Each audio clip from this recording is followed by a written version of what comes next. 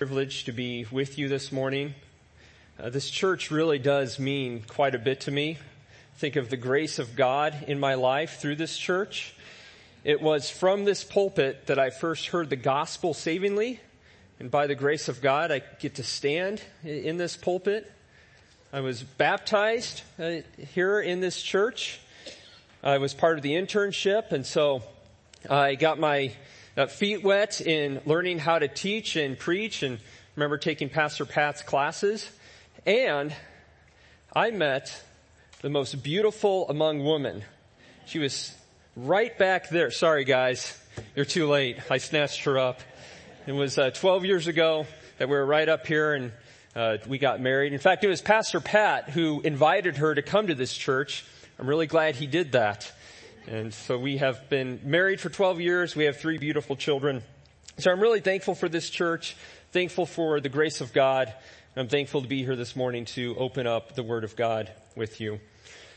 Let's now turn our attention to the preaching of God's Word. So if you have your Bibles, I invite you to open to Galatians chapter 4. Galatians chapter 4. Our text this morning is verses 1 through 7 of Galatians chapter 4.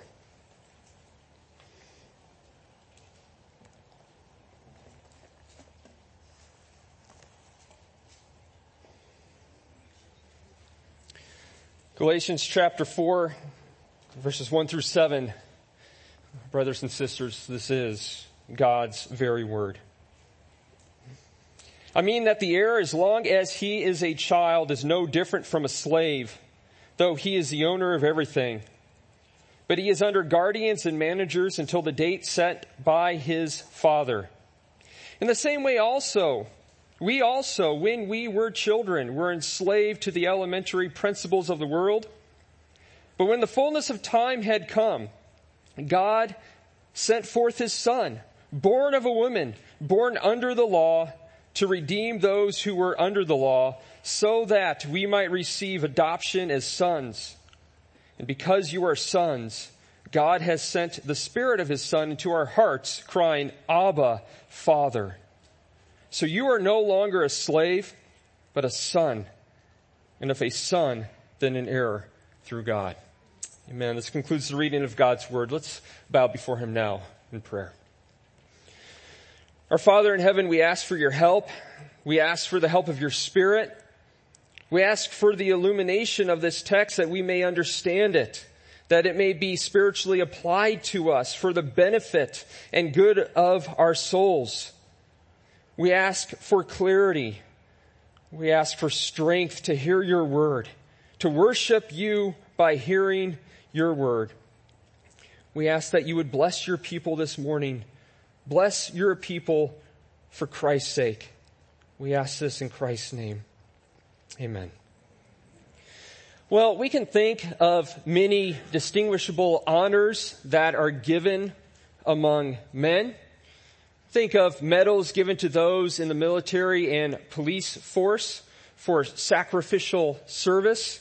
There are certain recognitions and honors given to individuals for outstanding achievements in the community, in education, in sports, in arts. And then there are certain honorable positions, such as a chief of police maybe, an assistant chief, a CEO, employer student of the month. And then being a father or a mother or a grandparent is a wonderful honor and blessing according to God's word. But really the highest value and honor that anyone can have is not one that was achieved, but one that was freely given as a gift. And that is being a son of God. Nothing in all the universe could ever compare to being called one of God's sons. But sadly, these Galatians were forgetting that. And these Galatians were not acting as sons, but they were acting as slaves. And they were coming back under the bondage of the law. But beloved, this is not an issue that's confined to the Galatians in the first century. This is a temptation that every believer faces in every age, and hence why God gave us the book of Galatians. Anytime we try to measure up by our own efforts to feel righteous and acceptable to God, or when we withdraw from God because we fell into sin, or we're critical of others, or we feel as though the law of God is a heavy burden, or we do not see God as our loving Father who has compassion on us and who pities us as His children, then these are indicator lights on the dashboard that we have succumbed to being under the bondage of the law again. And so we need reminders. And today what I want us to look at are 3 truths to always remember so that we do not fall back under the bondage of the law. 3 truths to always remember so that we don't find ourselves back under the law. And they are from what we've been delivered, how we've been delivered, and to what we were delivered. So from what, how, and to we have been delivered. So first, from what were we delivered? Look at verses 1 and 2 again. I mean that the heir, as long as he is a child, is no different from a slave, though he is the owner of everything. But he is under guardians and managers until the date set by his father. Now, since we're jumping in the middle of this letter, we need to see what Paul has been saying very briefly up to this point. Paul has just got done talking about how the Mosaic covenant, that is the old covenant, was a pedagogue. That is a guardian, as the ESV translates it. In that day, this was someone who is commissioned to watch a child, guard and watch over a minor who was the heir, who would receive the family's inheritance. The pedagogue would be responsible for instructing and disciplining the child, basically getting him ready for adulthood, ready to receive the inheritance. But while this son has the right to the inheritance, he does not yet have possession of it. And so during this time, he is instead treated as a slave in that he's not given ownership over the family inheritance. He's under discipline. He's told what to do. And so Paul says in verse 2 that he is under guardians and managers until the time set by his father for him to receive that inheritance. Well, Paul uses this as an analogy to explain the way it was during the old covenant. The people of God under the old covenant. Verse 3. In the same way, we also, when we were children, were enslaved to the elementary principles of the world. So Paul compares God's people under the old covenant to children who are under a pedagogue, who have not grown up yet, who have not received the inheritance from God the Father. But notice that Paul also includes the Gentiles in this. He says, when we were children and enslaved. So this is referring to not where the individual Christian is, but where the whole people of God were collectively on that redemptive historic timeline. Back in the Old Covenant, Paul said in the previous passage in chapter 3, that this period was called before Christ, or before the coming of faith, prior to the object of our faith, the Lord Jesus Christ coming and accomplishing redemption. That is the period of which Paul speaks here. Prior to the coming of Christ, in that period of redemptive history, the collective people of God are referred to as children because of where they were on that redemptive historic timeline. God is still using types and shadows, animal sacrifices, They have to come through a priest to approach God. He's using the Levitical priestly system of the Old Covenant. But what God was illustrating with the Old Covenant, with all its various ceremonial and sacrificial laws, was that the law still needed to be fulfilled. Righteousness needed to be achieved through the works principle of do this and live before the inheritance of eternal life. Having full access to God would be secured. And hence, there's a tabernacle, there's a temple. And the people of God need to keep their distance. And they need animal sacrifices. That's indicating this has not yet been fulfilled, but it needs to be fulfilled. But not by the principle of do this and live. Back in the previous chapter, in chapter 3, Paul laid out two principles. Two ways to heaven. The first is do this and live. That is, do the law. Keep the law. And then you will get eternal life. That was the first principle. In other words, be perfect if you want to get to heaven. And you had to be perfect. It wasn't be mostly good, be better than your neighbor. Get within the ballpark. But rather, he says, cursed is everyone who does not abide by all things written in the law and do them. You do it all, or it's over. And the problem is, nobody's done it. Nobody's perfect. And we say, yeah, well, nobody's perfect. God certainly doesn't expect perfection. Yes, he does if you want to get to heaven. That's what Paul's saying there in Galatians 3. And then once you've blown it, that's it. It's kind of like bowling. You want to get a perfect score in bowling? You miss a pin in the seventh frame, guess what? You're not getting a perfect score. And it's not that you need to get a 299 or 295. God says roll a 300 if you want to get into heaven. But the problem is we're not even in the lane.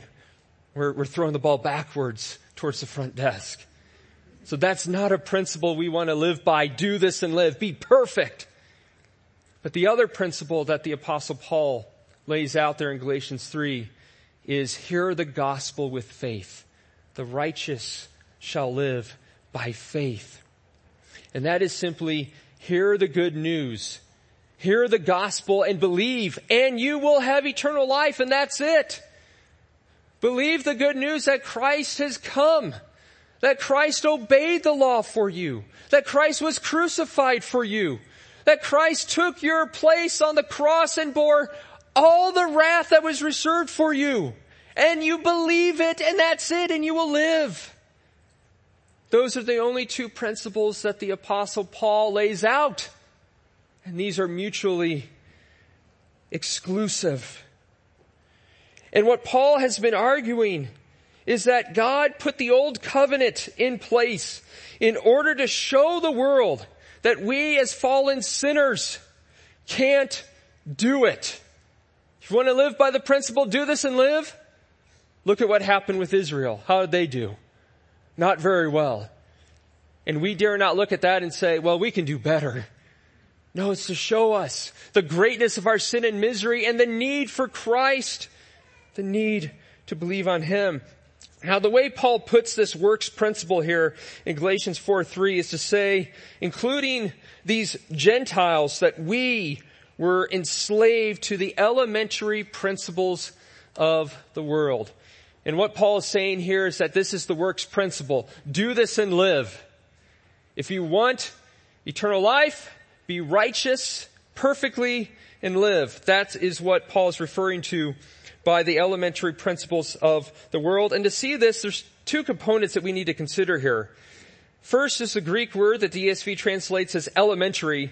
Some of your translations may have elemental or elements. The word elementary refers to the first stages of something. It comes from the concept of the basic elements of the earth.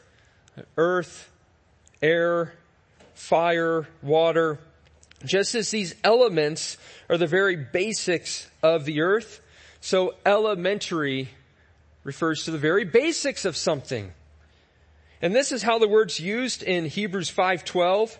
For though by this time you ought to be teachers, it says there, you need someone to teach you again the basic principles. So there's that same Greek word. Basic principles of the oracles of God. You need milk, not solid food. So the same Greek word for elementary in Galatians 4:3 is used in Hebrews 5:12 to refer to the basic principles of something. And in Galatians 4:3, Paul is using this to refer to the Old Covenant. And we even see that if we were to keep reading in verses 9b through 10, of chapter 4, which says, how can you turn back again to the weak and worthless elementary principles of the world whose slaves you want to be once more? You observe days and months and seasons and years. So Paul is saying to go back under the old covenant, to go back under these things, to go back under the law is to return back to the elementary principles of the world. So he has the old covenant in mind. However, there is another component to this. It's not just the elementary principles, but the elementary principles of the world. Of the world. So Paul doesn't just tie these legal requirements, this works principle, to being a Jew under the Mosaic covenant. But rather, he includes the whole world in this.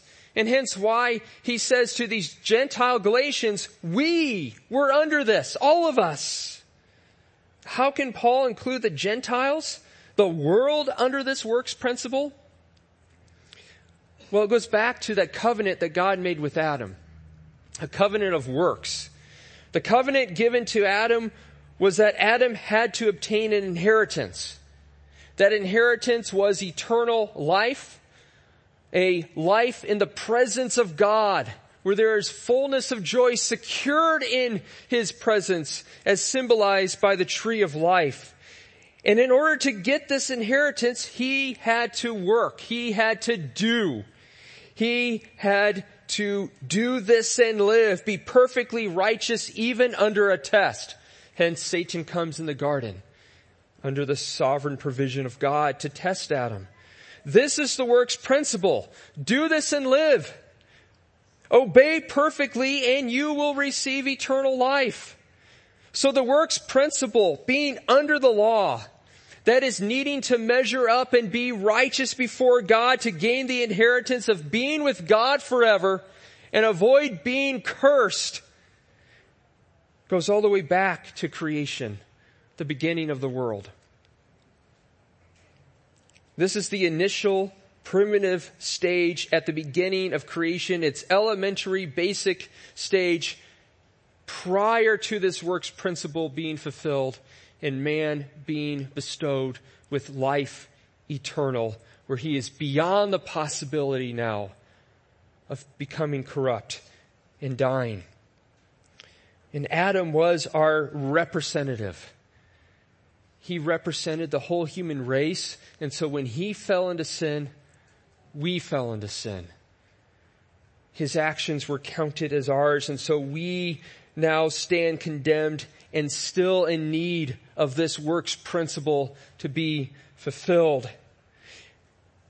And God illustrated this in the Old Covenant. The covenant He made with Israel where He said, do this and live. Leviticus 18:5, I gave them laws by which if a man does it, he shall live by them. Do this and live, Israel. Now with Adam, his reward was eternal. With Israel, their reward was earthly. Long life in the land. But it was a type, it was a shadow of that greater life in heaven, eternal life. But the reason God did this is not because He said, hey, I'll give you a second chance. I think you can do it this time. Or, well, here's a lesser reward for you. Rather, He did it, as Paul said in the previous chapter, to show us our need for Christ. to show us that we as fallen sinners can't do it.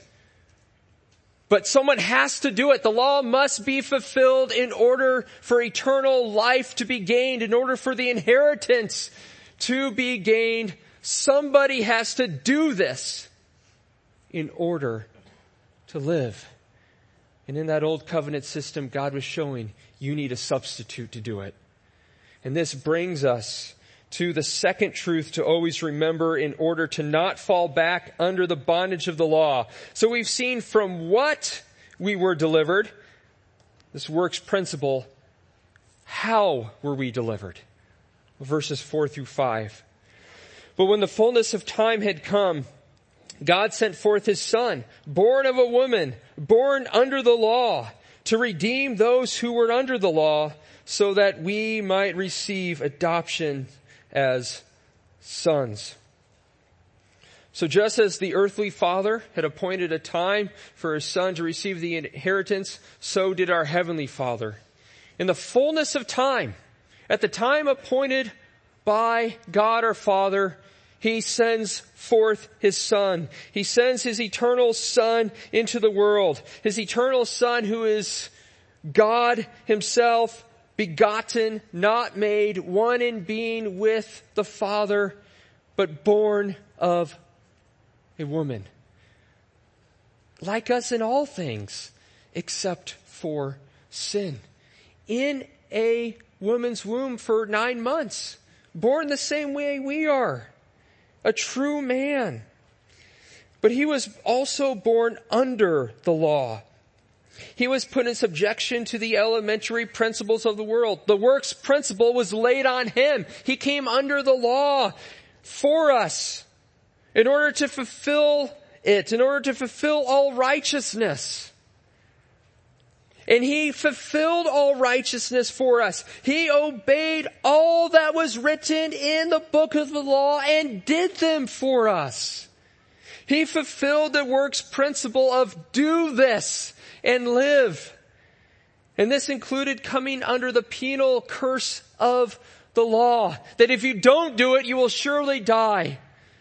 And so Christ stood in our place, condemned for all our law breaking, and then stood in our place as our law keeper.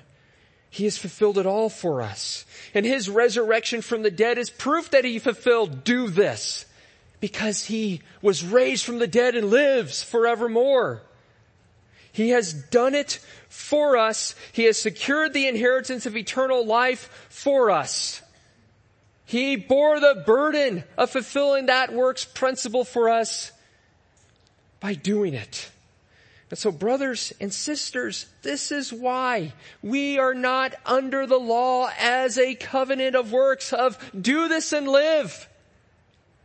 Christ bore that burden for us and has fulfilled it for us so that it never comes upon us who believe. But dear believer, do you still live under the law? Do you feel a heavy weight from needing to be righteous because Judgment Day is coming? Are you trying to obey in order to measure up for that day? Have I done enough to stand before God? You may be wondering.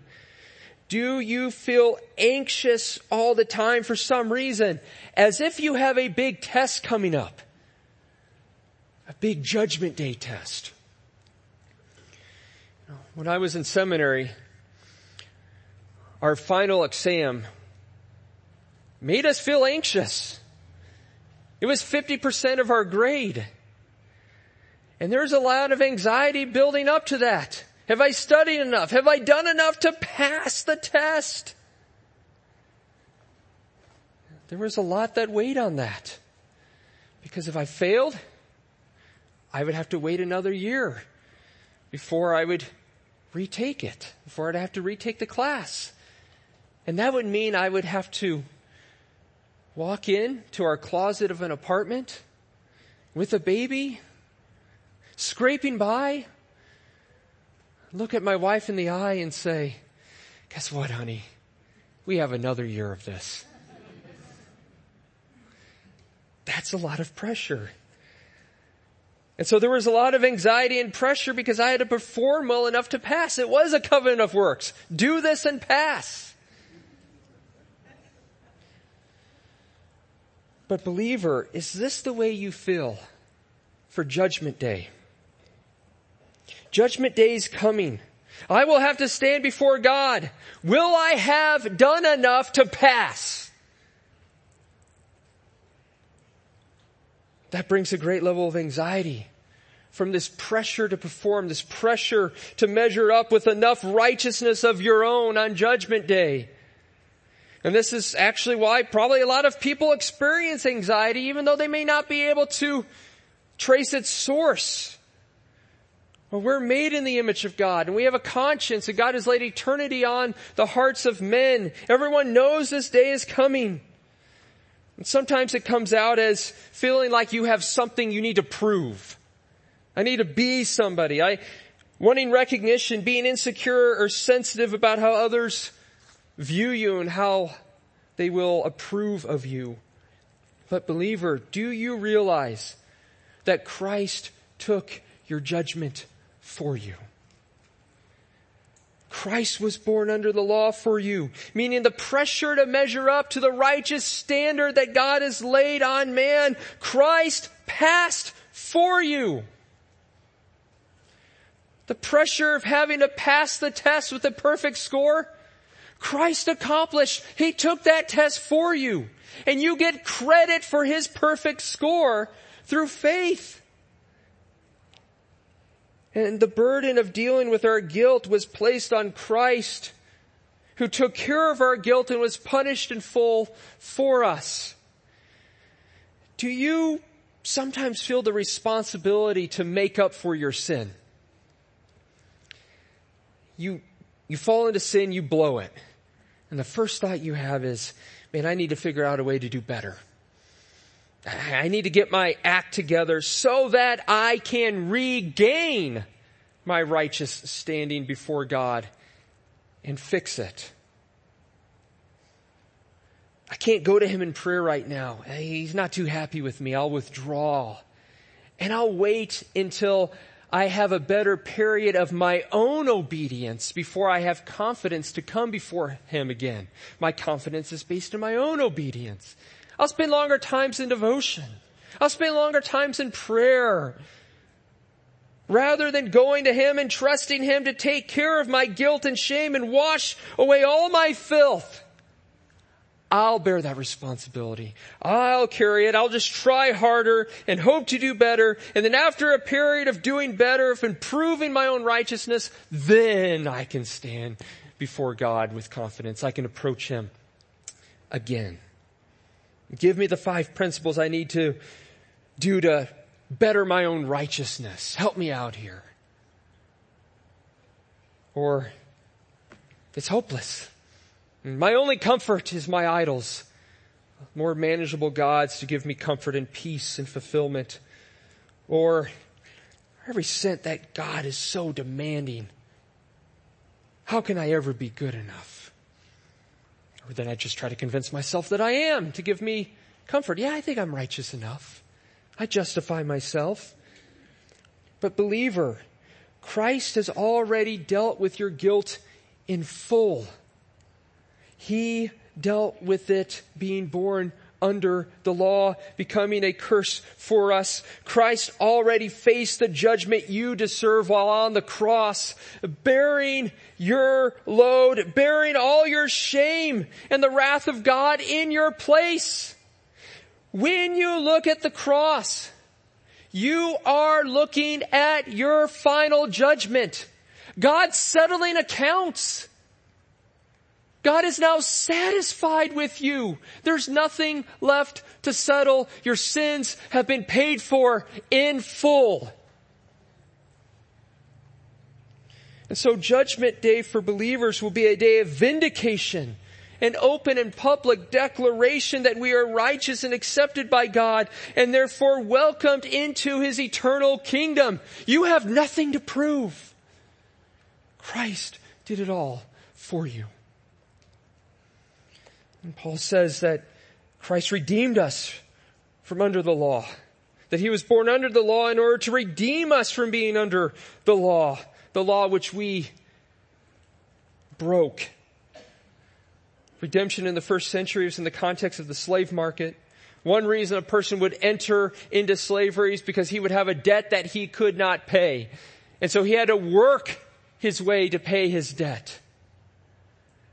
But there was another option, and that is somebody to pay that debt for them, to redeem them, so that they would not have to pay their debt by their works.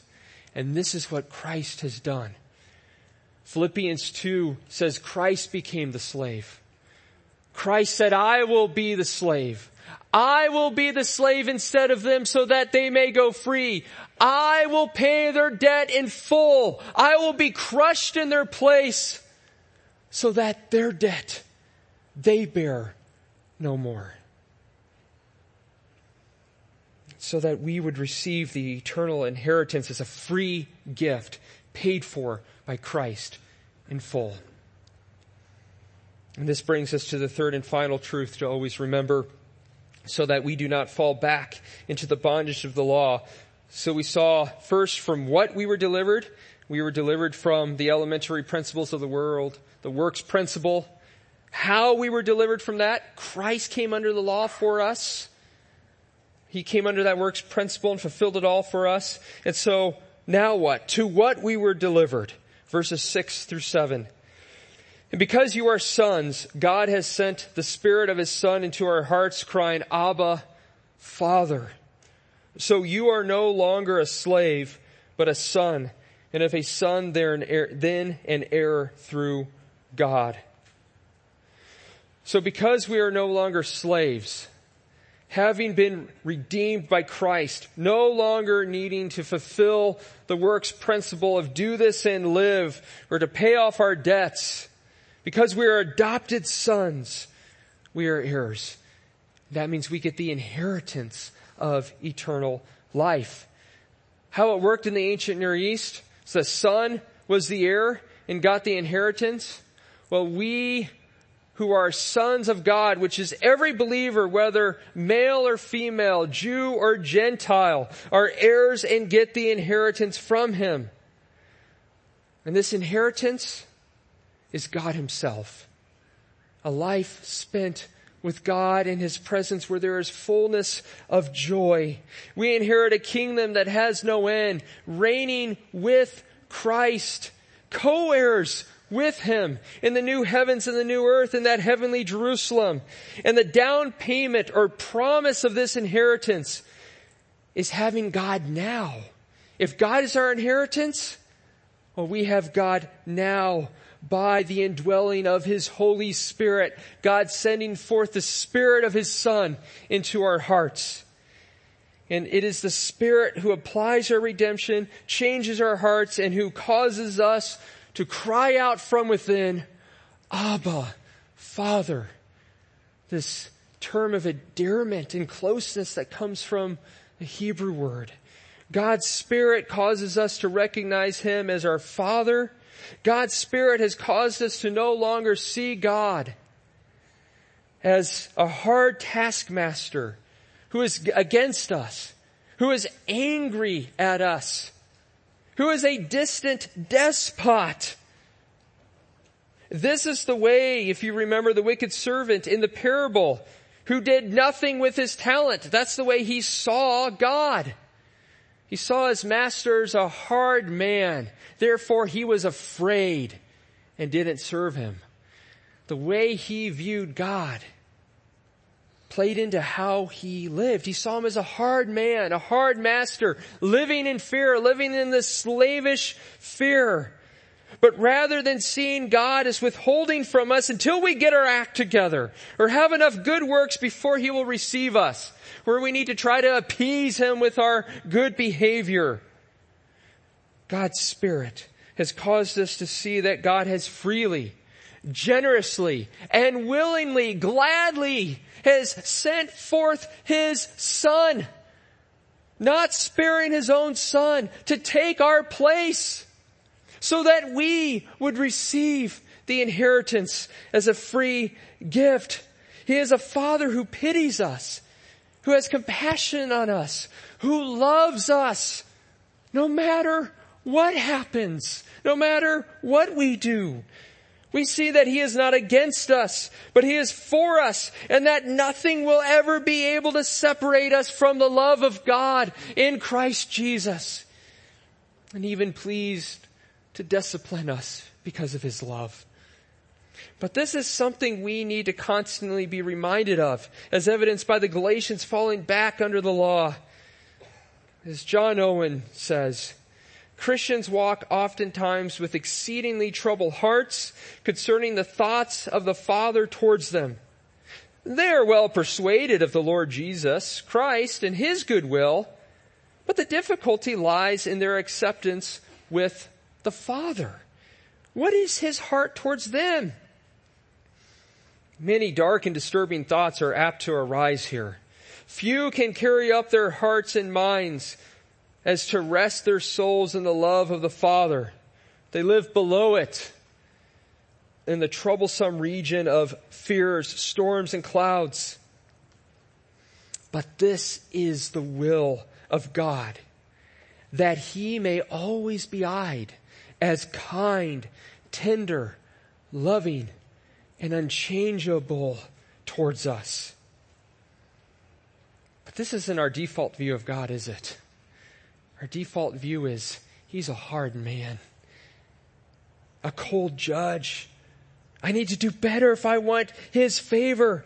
But does this result in drawing nearer to God and loving Him?